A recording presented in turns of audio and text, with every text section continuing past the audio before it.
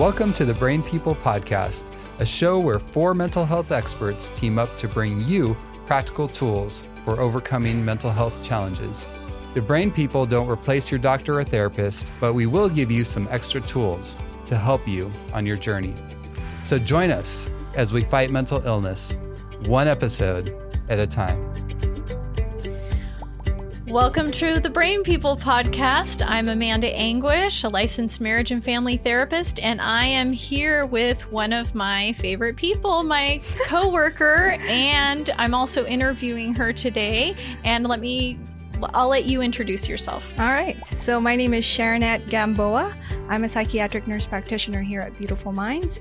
And yes, I've been working with this great person here, Amanda, ever since, I think, 2019. So it's been great. Yeah. So Sharonette is here because we're going to talk about ADHD today. So a lot of people, I'm sure every single person listening and watching with us today has heard about ADHD, but we want to give people a little more insight into it. Sometimes it's nice to know about something a little bit more that we've heard about a lot, but maybe we don't fully understand it. I know there are a lot of things in my life I hear about them, but I'm like, oh, it'd be really nice if somebody actually explained this to me so that I'm not a little lost. And I've been working with teenagers since, I think 2008. And even before that too, but specifically with group home kids. And I remember it's probably the most diagnosed disorder that is given to young people. And I think just about every single one of the kids that I worked with in the group home was diagnosed with ADHD. And so I thought it'd be nice to have Sharonette come along and share some of the things that we might want to understand about it, because I know a lot of parents might be wondering, like, should I take my child to the psychiatrist or the doctor to get diagnosed? Maybe my husband or my wife is acting a certain way and maybe they have ADHD too. So let's start out with what are, like, a basic definition. Let's start out with that. A definition. Yeah. What is ADHD? So ADHD stands for Attention Deficit Hyperactivity Disorder. And according to the diagnostic DSM-5 criteria, you need 6 or more symptoms of hyperactivity and inattentiveness. So inattentiveness could include being disorganized, unable to stay focused, easily distracted. They lose things a lot. They're not able to complete their tasks either at home or at work. And then for hyperactivity, they're restless, fidgety. There's also impulsivity along with that. Some people procrastinate. Some people say, I'm really good at multitasking, excessive multitasking. So those things, or even problems with time management, being chronically late. So these are the criteria for those things. And so it's really important to understand that a diagnosis of ADHD usually stems before the age of 12 years old. Okay. And so I know I'm seeing a lot more adults with problems of this, and they said, well, I was never properly diagnosed as a child. So we have that as a way of realizing, okay, you weren't diagnosed properly. Let's look at the overall symptoms that you're suffering right now. Okay, so I want to take a step back because you put a lot of stuff, and I want to unpack it just a little bit. Yeah. So we used to call it ADD, right? But now we call it ADHD. They kind of just put it all together in one package then? Okay. Now I think they wanted to separate, and so you can have a diagnosis of ADHD predominantly inattentive or predominantly hyperactive or combined type. Yeah, because I remember when it was ADD or ADHD, and now it's all ADHD, but predominantly inattentive. And you named some of the symptoms of that, or the symptoms of that, and then predominantly hyperactive. So you can have either one of those or both combined, right? Exactly. Okay. And then you did give us some of those symptoms or most of those symptoms and stuff like that. So, okay, that's a good place to start. So a lot of people, I'm sure, want to know, well, you said it starts, usually they get a diagnosis before age 12. What are some of the things, though, that might contribute to that? Because I know, a lot of parents are like, well, why did my kid get diagnosed with this? Or why is my kid this way and have these symptoms? So what can you tell us about that? I think what we see the most that mimics it is trauma. Right? Children or adults who've had childhood trauma can present, or maybe their home environment is either violent or disorganized. These things affect the ability of the child to be able to focus and to do the task, because all they're trying to do is to survive. Yeah, that's actually one of the things I noticed with my kids in the group home. A lot of them were diagnosed as ADHD, but when we looked into their family history or their life history, we noticed a lot of, the ones I worked with at least were in gang neighborhoods, had all serious kinds of violence that were going on in their homes and around their homes, even like gang activity or criminal activity at school and that sort of thing. So I know one of the symptoms of PTSD, which is post-traumatic stress disorder, is this hypervigilance. Right. And so if you have hypervigilance, you're not going to be paying attention to your schoolwork or whatever task that's been given to you. And also, too, that it's a heightened anxiety. So how can you focus on anything when you're thinking about something bad might be happening? Yeah, exactly. And also think about it. You're in a traumatic situation. Sleep is probably a number one thing. When you're deprived of sleep, I think any one of us can present symptoms of inattentiveness and hyperactivity because our body is not getting that proper rest. And that goes to one of the symptoms of PTSD is also like nightmares and terrors, night terrors and things like that. So if you're not sleeping, obviously, then you're not going to be attentive or focused and that sort of thing too. Yeah. And that's how I think sometimes we forget that part, and so it's really important to look at the holistic gamut of where the patient is coming from or the individual and see how their home environment is like, and even also if, let's say, if the child observes the parent to be more anxious or more maybe ambivalent. So they kind of, that's nurturing, right? You're mimicking learned anxiety and learned hypervigilance and that sort of thing. Exactly. So, yeah. And I know you're very good about getting a very thorough background on anyone that comes in for any kind of diagnosis or any issues and stuff like that. So I think that is helpful for our listeners to know, like, make sure that whoever is seeing your child or you are seeing yourself, that they get a thorough history to know. So we talked about trauma being something. What else could be a contributing factor to ADHD? Well, sometimes it also could be medical reasons. Let's say if your thyroid, is abnormal, right? Hyperthyroidism, that can affect your ability to focus. So there's that on the medical part. And also, number one, that I think it's slowly spiking, the diagnosis of ADHD is electronic use. And we didn't really see that back in the 80s and 90s. I mean, I was born in the 80s, so I'm giving out my age, but I'm realizing we played outdoors, we did things and we were interactive, and then bam, you get a flip phone and you're like, what is this all about? And then screen time is there. So that's, I think, the main, I'm not saying, media is bad or screen is bad.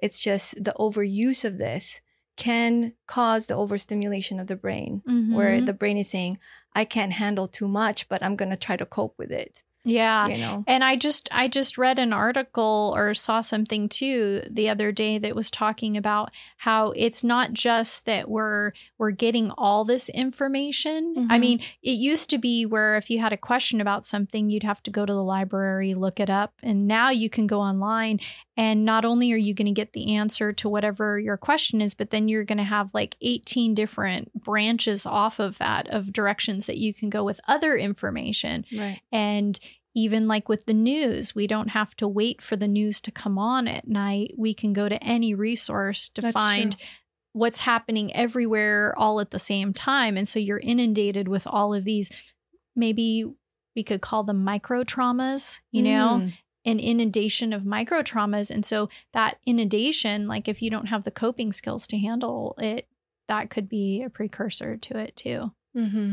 So when we talk about media, what are we talking about? It's not just phones or television. What else? Right. I mean, it could be even our Kindle, even, you know, Mhm. like we use that for reading our books.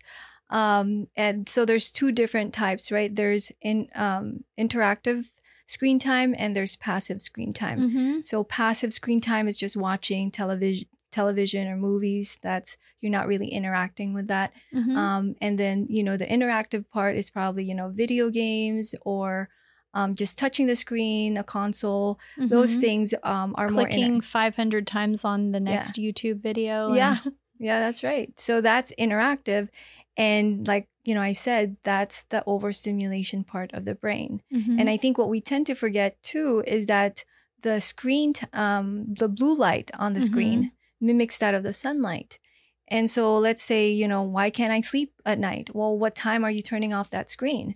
Because the pineal gland of the brain is the one that releases melatonin. And if it sees that you're looking at that blue light and it says, well, you know, I think Amanda still needs to do some work, so I'm not going to release that melatonin to help her sleep. That's why they say if you need to sleep, go camping. Oh, really? I heard that. Go camping for a week and you'll get your sleep cycle back on track because you don't have, well, obviously you can take your electronics with you camping too, but especially if you go in an RV. But if you go like simplistic camping, that's supposed to reset your, you know, melatonin and all that sort of thing too. So if we have all of these things that are affecting us, are there any other things too that might be affecting ADHD? I mean, you know, the typical depression, anxiety, you know, when you have that always has like difficulty concentrating part and restlessness. So if understanding, is there another like psychological disorder that can exhibit this? Reactive attachment disorder in children because of not having that secure attachment with their parents, you know, can cause that as well. So yeah, and reactive attachment disorder often has to do with like poor emotional regulation. And so if you can't regulate your emotions very well, then yeah, you're not going to be able to regulate self-control when it comes to schoolwork and staying on task with that sort of thing. So that can also be an issue and stuff too. So what can we do about this? Because most of the time when we hear ADHD, it's probably because we're watching TV and some commercial comes on that says, take this medication. So obviously, there are medications for this kind of thing. Do you want to share a little bit about the medications and stuff that are often diagnosed? Yeah, sure. I mean, you know, commonly prescribed is like Ritalin, right? Ritalin and Adderall. You have Concerta, you know, different forms. So there's two categories. There's a stimulant and then the non-stimulant like Strattera. Sometimes we give guanfacine, which is really an antihypertensive, but it's in the category of non-stimulant. But really the main thing when the patient's children come to me, I would have to really address like, so what's your overall goal? Like, what would you like, right? Because a lot of the parents are kind of hesitant in starting their children on medication, rightfully so, because of the adverse effects. Yeah. And I was going to say something too, you should probably share a little bit about, I know some people are starting to become aware of, because I used to work in substance recovery, and I worked with meth addicts, and I think more people know nowadays that those medications are what? Meth. Amphetamine. Yeah. So it's not the exact same as meth, but it's very methamphetamine versus amphetamine. There are very similar characteristics to those two. I think the only difference on the street meth is that they add other, ingredients there. Okay. Right. This is more of probably a cleaner, right? If you want to look at it that way. Okay. But yeah, I mean, the most important thing to understand is like, what would you like out of this, right? And so I see adults and I put them on like an Adderall because they're having difficulty focusing, right? But I say to them, you know, you also want to take advantage of this drug in a sense that you need to develop structure. You need to develop routine, regularity. because our brain does not like disorganization. Mm-hmm. It just doesn't function. That's why, hence, we have ADHD, right? Mm-hmm. And so, and that's what I encourage them to do, is because when you do, over time, this drug is not really good for our body, Mm-hmm. right? We know the adverse effects of these things. And so I think realizing what is the mindset, what would you like out of it? And Mm-hmm. is your intention and goal is also eventually long-term to get off of it, but Mm-hmm. already developing these habits. That's one of the things I like about working within our practice is the goal is always to give people something else versus just medication so that they Mhm. don't have to rely on that the rest of their lives.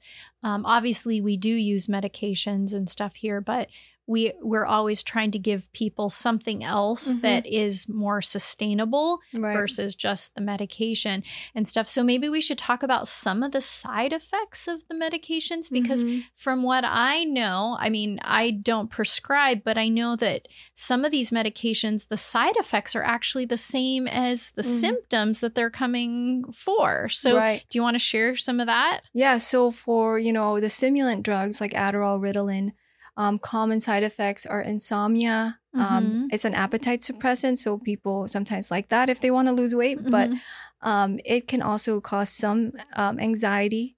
It can also cause, aggression, Yeah, I was going to say, irritability, yeah. anger, which you're like, oh no, Mhm. But yeah, those are the really top, probably 10 or Mhm. 5 symptoms. That's what Yeah. I tell them. And also somnolence, like people are just sometimes, actually that's Statera. Mhm. Somnolence, right? You're so tired with the medication as well. So Mhm. Yeah, I remember working with a kid once who was taking the medication because he was seen as more hyperactive in the classroom, and after he had been taking it for some time, he was, there was a lot of aggression towards his siblings and that sort of thing, and we actually talked about, seeing what he would be like without the medication. So they got permission from the doctor to try it, and his behavior changed and he was no longer aggressive anymore. And they decided that, it was better for him to be a little more hyperactive right. than to be aggressive towards his siblings and Yeah. stuff like that. So I like that you ask what is the goal, because that helps the parents or the person who's wanting help to know, oh, okay, this is what I want. Well, this is what I'm likely to get out of this, prescription or practice versus, oh, that's not what I want. I don't want that. So maybe another course is more beneficial. Yeah, because remember, you have to also consider the half-life of the drug. Mm-hmm. It wears off. Let's say if you do a Ritalin immediate release, it wears off probably within 2-3 hours. And then the rage is there because like the body's like, it's shocked that it's losing that ingredient, Yeah. And I think what also sometimes we look at ADHD just more on a negative note, but really with ADHD, you hyper-focus. So you can focus on a task, right? And complete it. And then also the creativity part, they're hyper, but they're also in a sense creative. So instead of looking at it all as a negative, there's positive things. And I'll tell you, there's no energy like somebody who has ADHD, the hyperactive type. Yeah. They can get stuff done where I'm like, I'm tired. I don't have any more energy. And they're like, I'm just getting started. Let me go at it and stuff. And sometimes they work better in more active roles too, that they can actually get out, which speaks to what are some of the things that we can do besides medication to help people? So, I mean, we have the Choose Life acronym, and that's what I share with my patients, that, it begins with that exercise every day, right? Having that at least 15 to 30 minutes starting off if you're not used to it, and then building that up. Regularity of sleep, man, that's number one. Yeah. In our Choose Life is sleep. Super important to get at least for adults 7 to 9 hours, and then children more than that. And then being able to have a healthy breakfast. Have your ground flax seeds because they're high in omega-3s and 6 that helps us stay focused and concentrate. Yeah. What else? So decreasing that screen time. I know when I say this to my adolescent patients, and with their parents there, the parents are like nice and happy looking at me, but the children are like, oh, she's evil, you know? And I was like, so I've had that look before. I know what that's like. But I even have to preface it. I know you're probably not going to like to hear this, but this is going to help you. And then the parent goes, I have to enforce this though. And then the kid's like, I don't want to come here. I don't like her. Yeah, no, seriously, they don't want to come. But I do tell the children, adolescents, teenagers, I said, well, what do you think will be realistic for you? Like, I don't want you to not comply, but what do you think will be realistic? Do you think maybe 2 hours less? That kind of bargaining situation. Sometimes they like that, but sometimes they just like, no. I don't like any of those, But what I like about this book that you actually recommended to me is Reset Your Child's Brain by Dr. Victoria Dunkley.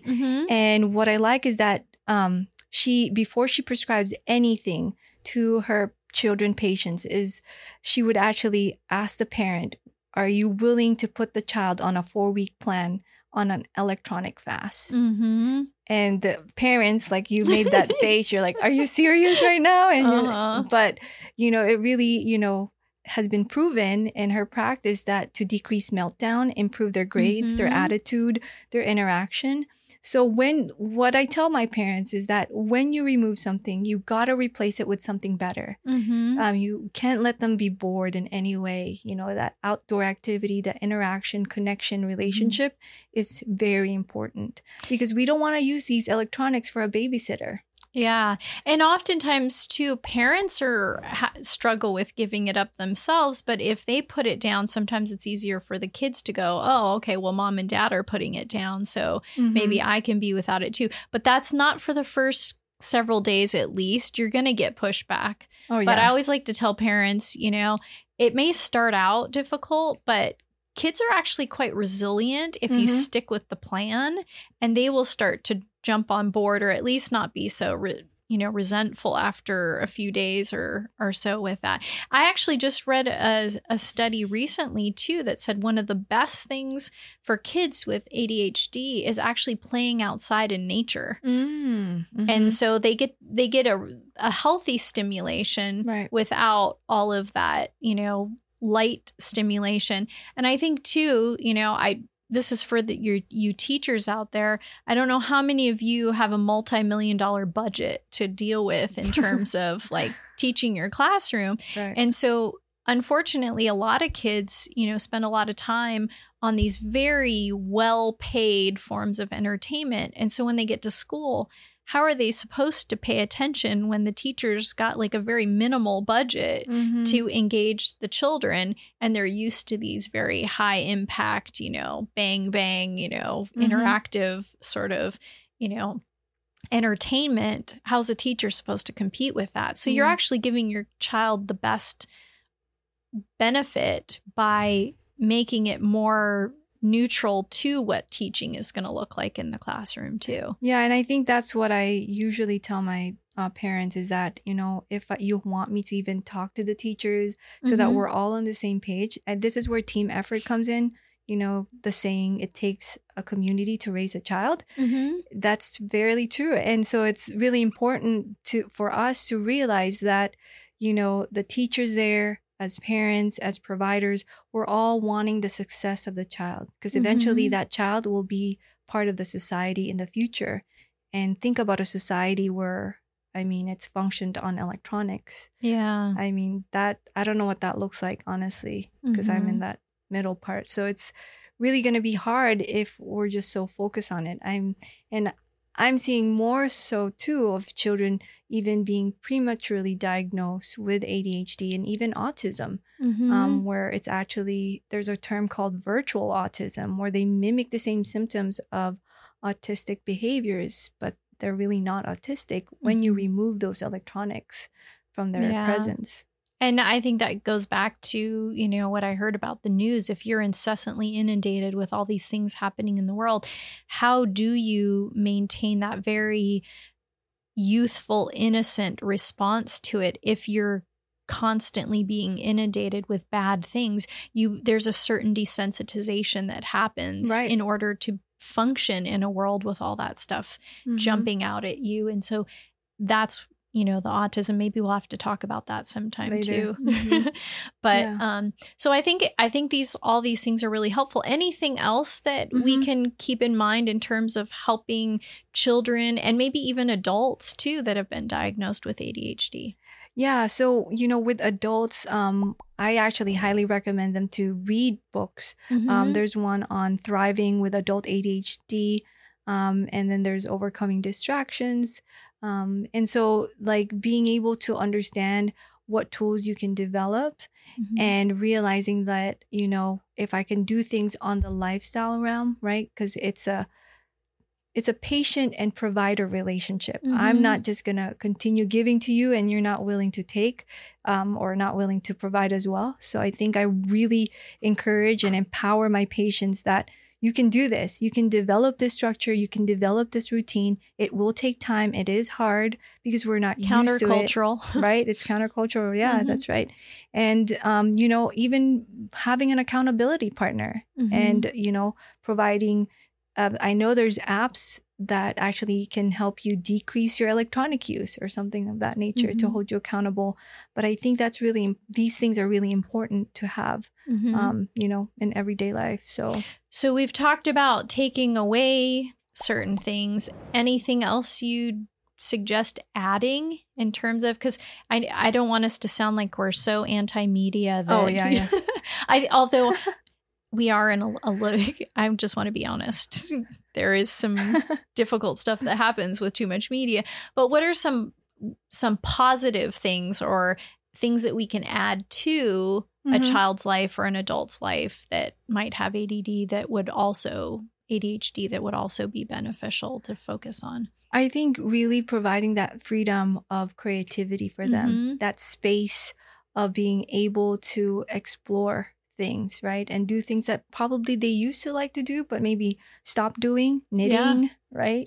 Okay. Painting, anything that really provides that hyperactivity and creativity part, where they can release that energy, that part of them, and realize that it's okay, and that's what I tell my patients who are on these drugs. I want you to take a holiday off where you're not on it. And so that you can, because one patient was telling me sometimes it's hard for me to connect, with my wife or husband. And so I'm just like, okay, well, take that holiday off so that you're yourself. Yeah. One individual's like, I feel like I'm not myself. So and even though he works 5 days a week, I only give it for 4 days because he wants to be himself on the weekends. So you can actually do medication, a certain number of days and then go off of it and then go back on and stuff like that. When you are just really needing to focus at that moment and complete the task. Yeah. So I some other things I'm thinking of too is like a schedule, having a schedule. I know when I worked with the kids, like they were much better. They didn't always like the schedule at first, but once they got used to the schedule, then it became very much something that they would refer to. And, hey, how come you weren't here at this time? And I'd be reminded of those things. And I'm like, yeah, the schedule is really important when they're relying on that. But it's great for kids with ADHD. Sometimes even having, little reminders or something. I know some of my kids, especially the younger ones, I'll even have give them a little card that they can put on their desk with 3 things to remember. I want to stay focused today. I want to be nice to others and I'm going to be honest, especially when they have some impulsive behaviors and stuff too. But even I think one of the best things that parents can do is even just spending time with their child, because sometimes what looks like ADHD could be some kind of anxiety or something. Maybe there are changes that are happening in their lives. And maybe, when we're busy, it's hard to know those things are happening. So having that set apart time to get to know your child and understand what they might be going through, listen to their hopes and their dreams when they're little and that sort of thing. Listen to what might be happening at school. There's things that we don't think are fearful, but for a little kid, those can be very scary for them. And just talking them through that, I think that's one thing that we're missing more and more of is that connection to teach them it's okay to connect too. And I think that might be also another thing, that social anxiety can be a sign or can look like ADHD as well, because I don't know how to interact with people. And that sort of thing too. But I so appreciate you joining me today. And just to recap the things that we covered today, we talked about the diagnosis of ADHD and what are the symptoms of both inattentive and hyperactive, or combined. We talked about some of the things that might contribute to ADHD. We talked about medication and side effects even of the medications and everything. And then we also talked about things that we can do to help our children and ourselves when we think we might have this diagnosis or have some of the symptoms of it and stuff. And so I just want to thank you for joining me and thank you for sitting here with me. And I hope everybody appreciated learning a little bit more about ADHD. Yes. And if you only take one thing away from today's show, remember this. If mental illness is a whole person problem, then it must have a whole person solution. I'm Amanda Anguish. I'm Sharina Gamboa, and you've been listening to the Brain People Podcast.